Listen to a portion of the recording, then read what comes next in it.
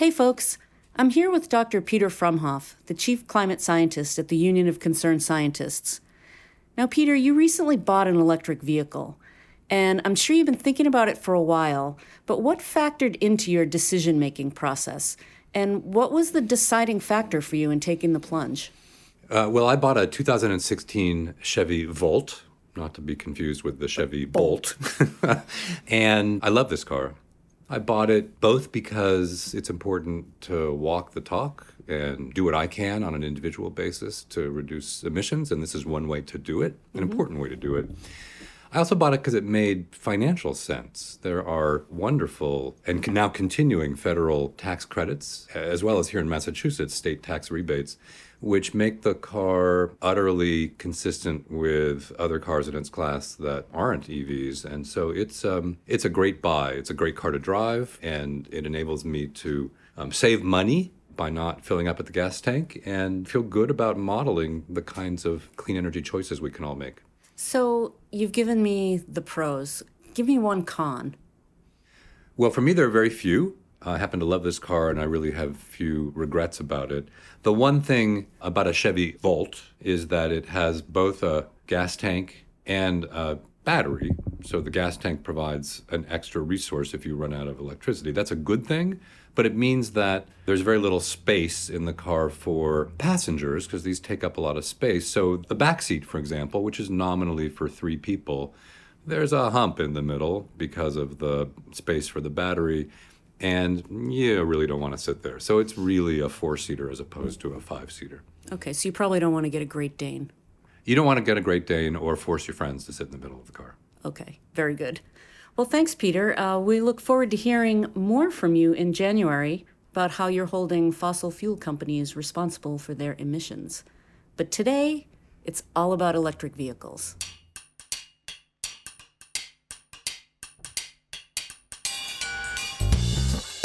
Welcome to the Got Science podcast. I'm your host, Colleen MacDonald, and you guessed it. Today is all about cars, specifically electric vehicles, or EVs. And our correspondent, Shreya Durvasula, will be announcing our 2017 Science Defenders after the interview. I'll give you a sneak preview of one of them. He's 17 years old and has already been standing up for science for a number of years. Every year for 10 days, the city of Los Angeles welcomes hundreds of gearheads and journalists, car makers and car buyers for the LA Auto Show. Manufacturers debut their new models, dealers learn what's trending, and curious attendees can take test drives, all in 870,000 square feet of floor space in downtown LA. There was a certain electricity in the air at this year's auto show, as more and more manufacturers presented new models of electric cars.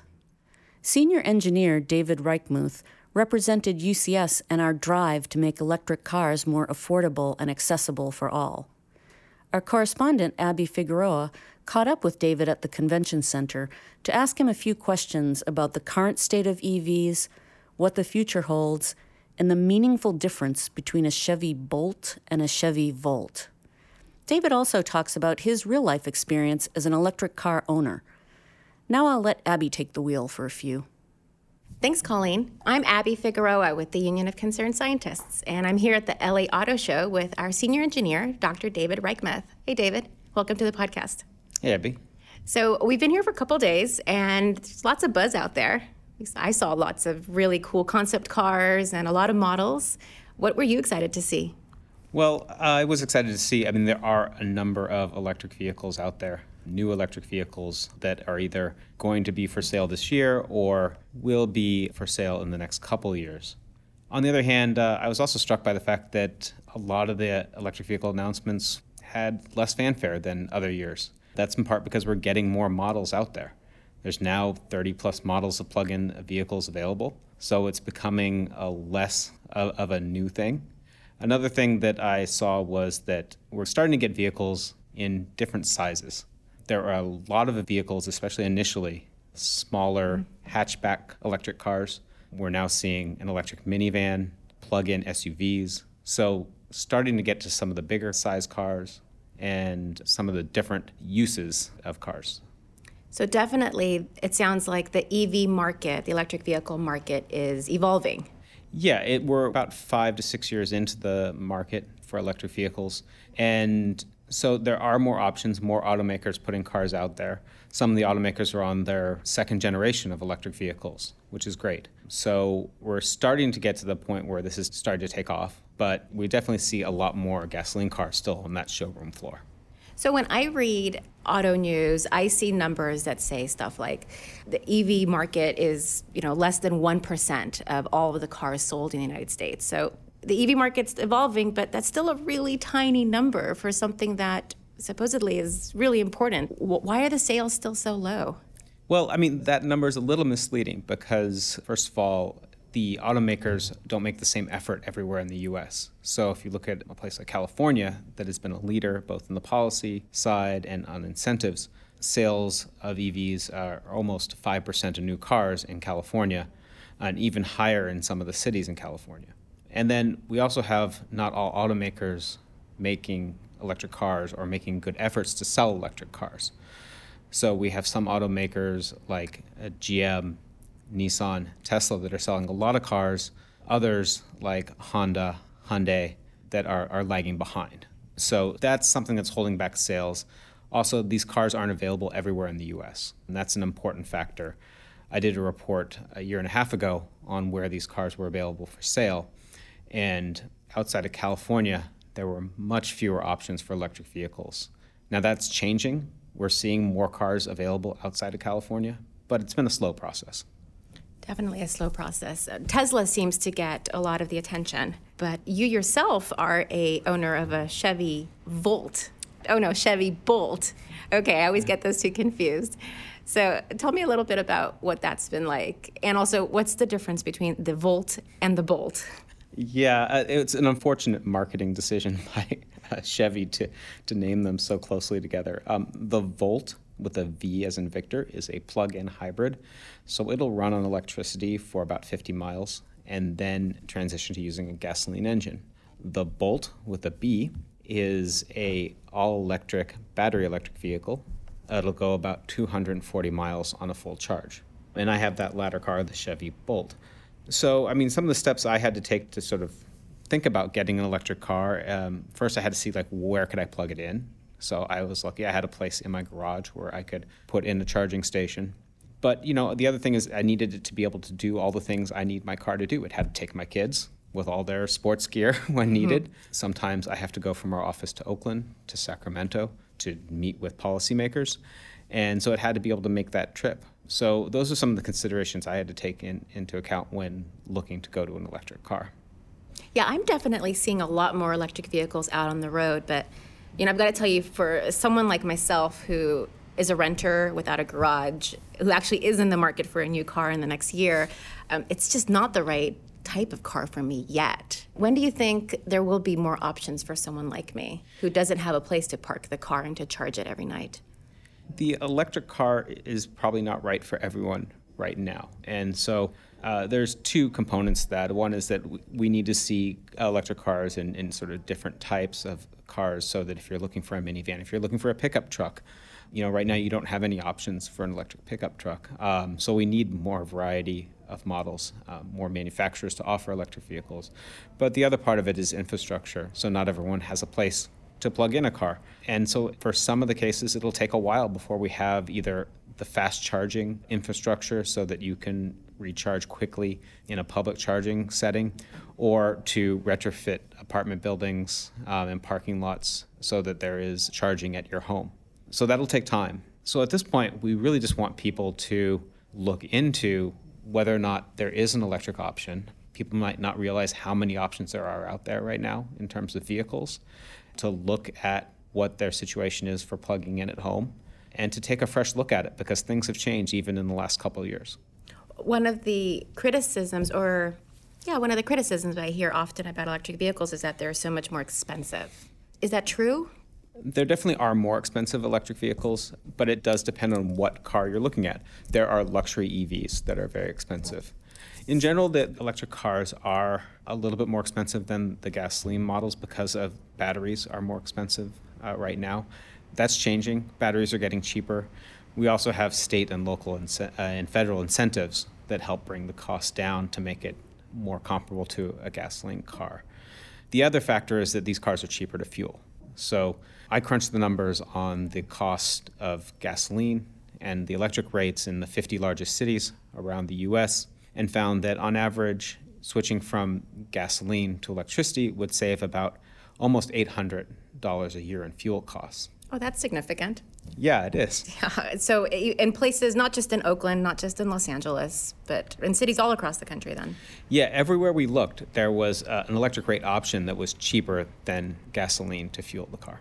That's interesting. So these cars are getting cheaper to fuel, or are cheaper to fuel, and they're getting cheaper to buy than if these incentives that are available by the state and the feds continue to be available. Yes, and they're also can be cheaper to maintain. When you look at an all-electric car versus a gasoline car, you're switching a gasoline engine for an electric motor, which means that you get rid of oil changes, you get rid of spark plugs, you get rid of timing belts, you get rid of a lot of these parts of the car that need to be maintained, that are expensive to replace or repair. And you're substituting that with batteries and an electric motor. And the electric motors require little to no scheduled maintenance. So there's also the maintenance cost aspect of electric vehicles that can save people money. Another thing that I've really noticed owning an electric vehicle is that I don't go to the gasoline station. I don't have to fill up the car. I don't have to worry about taking it in for an oil change. And so just the savings of time and not having to think about those things is a bonus. So I can, I come home, I plug it in my garage. The car's smart enough to know to turn on and start charging in the middle of the night when the electricity is the cheapest. And when you get there in the morning, it's full. And that's all you have to think about it. Now, I noticed that when we were walking around the convention center here looking at the various electric vehicle options that are out there, once you pop the hood, when you sit inside, they look really different. And one thing you mentioned to me that I thought was fascinating was so there is about 30 or so options available right now in the U.S. market, but there are actually hundreds of manufacturers in other countries making electric vehicles today. So we don't even, here in California in the U.S., we don't even know, we can't see the full range of these cars that are out there. What's going on in the rest of the world that isn't happening here? Well, especially in countries like China, are really pushing electric vehicles forward, and there's a lot of manufacturers that are making cars for those markets. And so electric vehicles aren't just happening in the U.S., it's happening around the world. And the automakers know that the future of transportation is electric. There's a number of countries that are pushing the automakers to go even quicker to electric vehicles, like China and France. So this is a revolution that's going to happen. There is this question of what's going to happen in the U.S. because there's some pushback on things like the federal tax credit. And while we're going to the world is going to transition away from petroleum to electricity, there are things we can do in the U.S. to either to accelerate that change or things we can do to make it slower in the U.S. And that's just going to, if we do put barriers in place, it's not going to kill the electric vehicle, but it will possibly slow it down in the U.S., and that's going to harm U.S. drivers, U.S. manufacturers, and the country as a whole.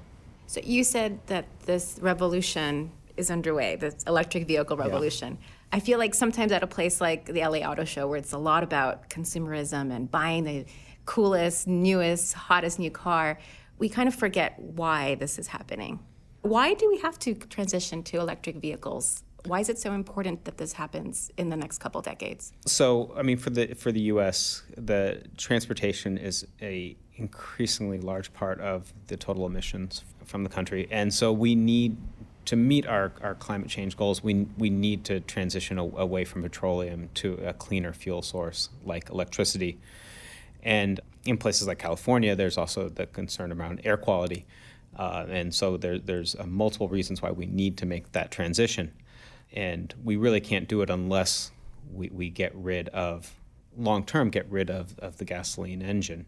Short-term, we need to make sure that both we encourage this transition, but also make sure that the gasoline cars that are out there are as efficient as they can be. That does make sense. So eventually we're going to have to move away from gasoline-powered to electric-powered everything, almost everything, well, at least or as much as we can. At least for personal transportation, yeah. That makes sense. So airplanes, ocean liners, all the other big transportation sources, that's going to take longer.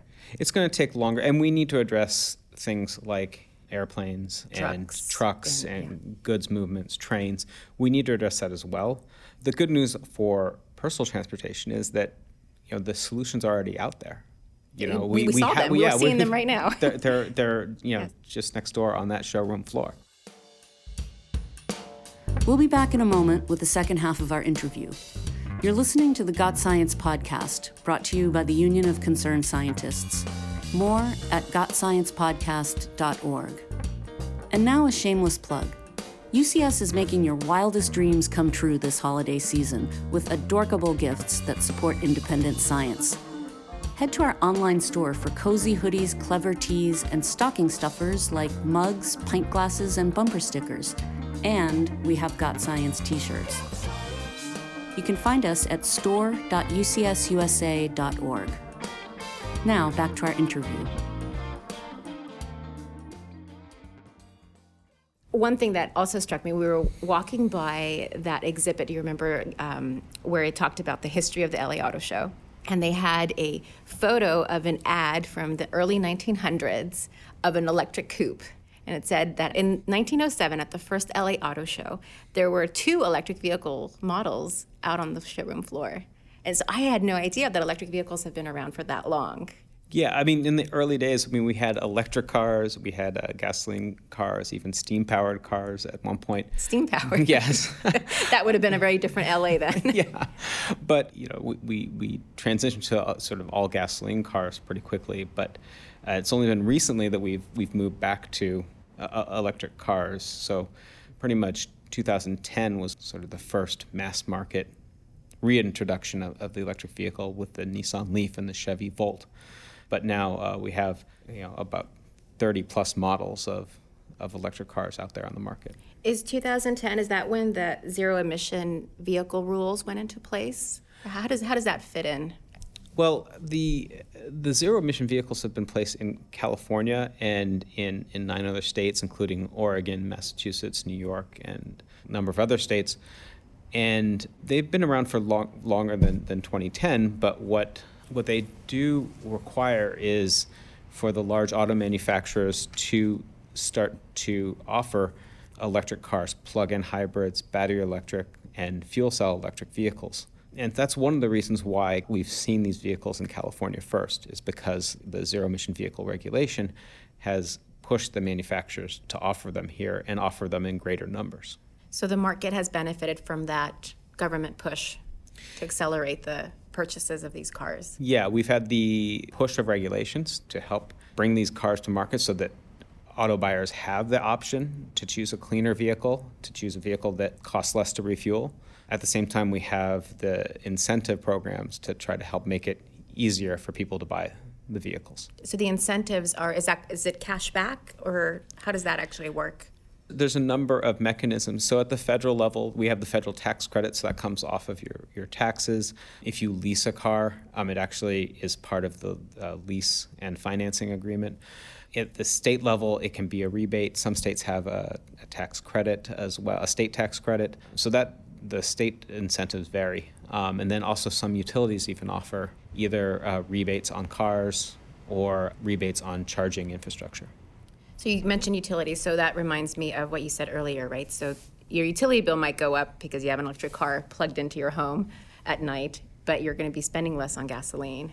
And you can get some help, savings, to make that total purchase costs be less. So there's a lot going for electric vehicles. There's a lot of things to kind of make that purchase a more appealing one. Yeah, there are. That's good to hear. I saw one fact on the UCS website that struck me as interesting. It said that 42% of Americans fit the profile for an electric vehicle driver. Can you tell me a little bit more about that? Well, we did a survey, and we looked at whether people needed to carry less than 4 passengers, because at the time we did the survey, there weren't options like electric minivans that there are now. We looked at the need to haul or to tow. And then we also looked at the access to parking and the access to parking where they could plug in a car. And that by far was the largest factor, is whether people had a place to plug in. But when you put all those things together, about 42% of Americans had a place to plug in and fit the profile of someone who could use an electric vehicle. So big picture here, there's more options. There's a lot of people who fit the profile. It's getting cheaper to buy, it's cheaper to fuel, and there's a lot going on at the state level and nationally to help move this along. But we could see a little bit more, probably, right? We could. And I mean, I think long term, it just makes a lot of sense for us to go from gasoline to electricity. I mean, if you were starting with a clean slate and designing our transportation system, it would just make a lot of sense to do electricity at this point. But that's not where we are. We have to transition from the incumbent technology, gasoline, to electricity. Now, I mean, I have a 4-year-old daughter, and so, she sees us pull into the driveway and pull into the garage and plug in the car, and that's what she sees. That's what she thinks is the normal of how you use a car, is you plug it in. Normal for her is you plug in the car, you plug in the phone, and that's her life. That will be her life. Yeah, but it's going to take us a little bit of time before we transition all the way. When do you think we'll get there? We're in 2017 now. Are we going to see this transition in our lifetime? Assuming you and I live till we're very old. We will. We'll see that transition. It's, we're already at the point where a good number of people can pick an electric vehicle at this point. And I think what's happening both in the U.S. and abroad, within the next decade or so, I think we're going to see that the new car showroom transition to where many more options are available that can plug in. And I think once people understand how much they can save, how much better the car is for the environment, these cars are also just more fun to drive, easier to maintain. I think once people understand and get to experience that these are frankly better cars, that's what's really going to make that transition happen. We're not there yet. There are still cost issues. There's still issues with, can everyone plug in a car like you yourself have? So we need to make sure that those policies and incentives are in place so that we can try to accelerate that transition as much as we can. But it will happen. So what should our listeners and our UCS supporters think about when they are listening to this and thinking what their next car purchase will be? Well, I think the biggest thing is just to consider the electric vehicle. Go take a look. Yeah, go take a look and take a look at where you could plug in. Can you plug in? Not everyone's going to be able to plug in right now, but take a look at what it's going to take. Look at your local utilities' electricity rates. Look at all the options that are available from the different car makers, and at least sort of put it in the mix when you're considering, if you are considering a new car, consider a plug-in vehicle. Because it might not be your next car. Maybe it's your next car. It's sooner than you think, right? The electric vehicle could be sooner than you think. Exactly. All right, Dave. Hey, well, thank you so much for coming onto the podcast. And I guess have a great time in your last few days here at the Auto Show. Thanks. It was a pleasure. Okay. Well, back to you, Colleen. And now, Shreya Durvasula announces our 2017 Science Defenders. Well, we've arrived at the last month of this wild year, which means it's time to announce our Science Defenders of the Year. These are the brave people and groups who've taken a stand for science and fought tirelessly for the public good. So, drum roll please. Here are, in no particular order, our 5 Science Defender winners for 2017. Number 1, Bethany Wiggin for her work preserving federal data. Bethany is the founding director of the University of Pennsylvania program in the environmental humanities. She told us the day after President Trump's election, she was leading a discussion among her students. They wondered, how safe would federal data on climate change be under a Trump administration? These questions led Bethany to co-launch the Data Refuge Project to preserve such data. She and her team held data rescue events to capture and store information on federal websites throughout the year. And Bethany says she's keeping the project going to address larger questions about data reservation and literacy. Number 2, Xiuhtezcatl Martinez for fighting for his generation. Xiuhtezcatl is only 17, but he is already a rapper, an accomplished public speaker, an author, and a plaintiff in a landmark lawsuit against the U.S. government. The suit was filed by a group of children making the case that their constitutional rights have been violated by inaction on climate change. Shuteskat says he's just a regular kid, but he already has powerful stories on how he's seeing the effects of climate change.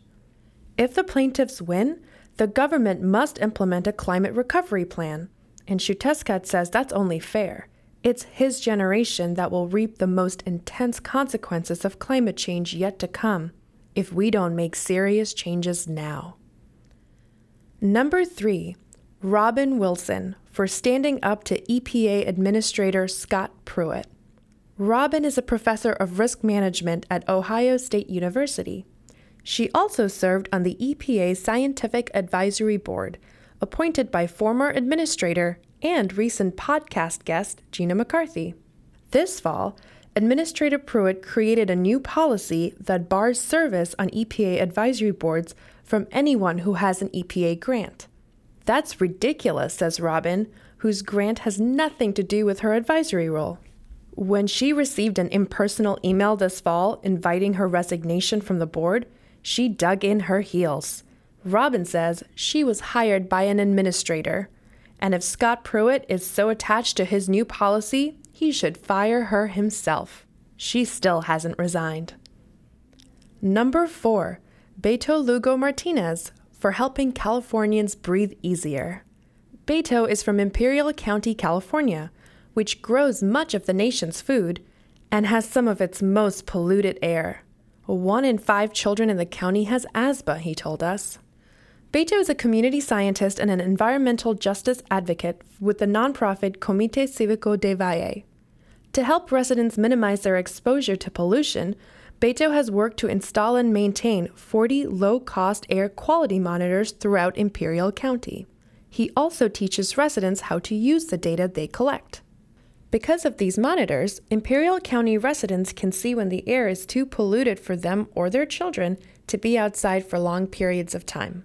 And they can take the data to their elected officials and demand reductions in emissions. Number 5, attendees of the People's Climate March and the Marches for Science for exercising their people power. For 2 consecutive Saturdays last spring, millions took to the streets to advocate for sound environmental policies and federal funding for science. The Marches for Science drew millions of attendees around the world, and the following week, the DC-based People's Climate March brought together a united coalition of labor, faith leaders, indigenous groups, frontline communities, and scientists to demand action on climate change. Many of these people had never participated in a protest or considered joining a movement to stand up for science, but they stepped up. In fact, in the week between the marches, many people took part in a week of action, calling and visiting their elected officials and planning to keep the momentum going. Here's a big Got Science podcast thank you to all of you who made your voice heard to defend science. Okay, that's our 5. What do you think? Did we miss anyone who you thought stood up for science in 2017? Feel free to tweet at UCSUSA to give us your recommendations. And for photos and snippets of interviews with each winner, check out ucsusa.org/defenders. Well, that's it for this episode of Got Science. We're taking an extra week over the holiday, so our next episode will air on January 9th. I'd like to congratulate and thank our science defenders, Beto Lugo Martinez, Bethany Wiggin, Shutezka Martinez, Robin Wilson, and all the attendees of the People's Climate March and the March for Science, and I will not name them all. Special thanks to Senior Vehicles Engineer Dr. David Reichmuth. Our correspondent was Abby Figueroa. Science Defenders was brought to you by Shreya Durvasula. Editing and music by Brian Middleton. Research and writing by Pamela Worth. Our executive producer is Rich Hayes, and I'm your host, Colleen MacDonald. Thanks, and see you next year.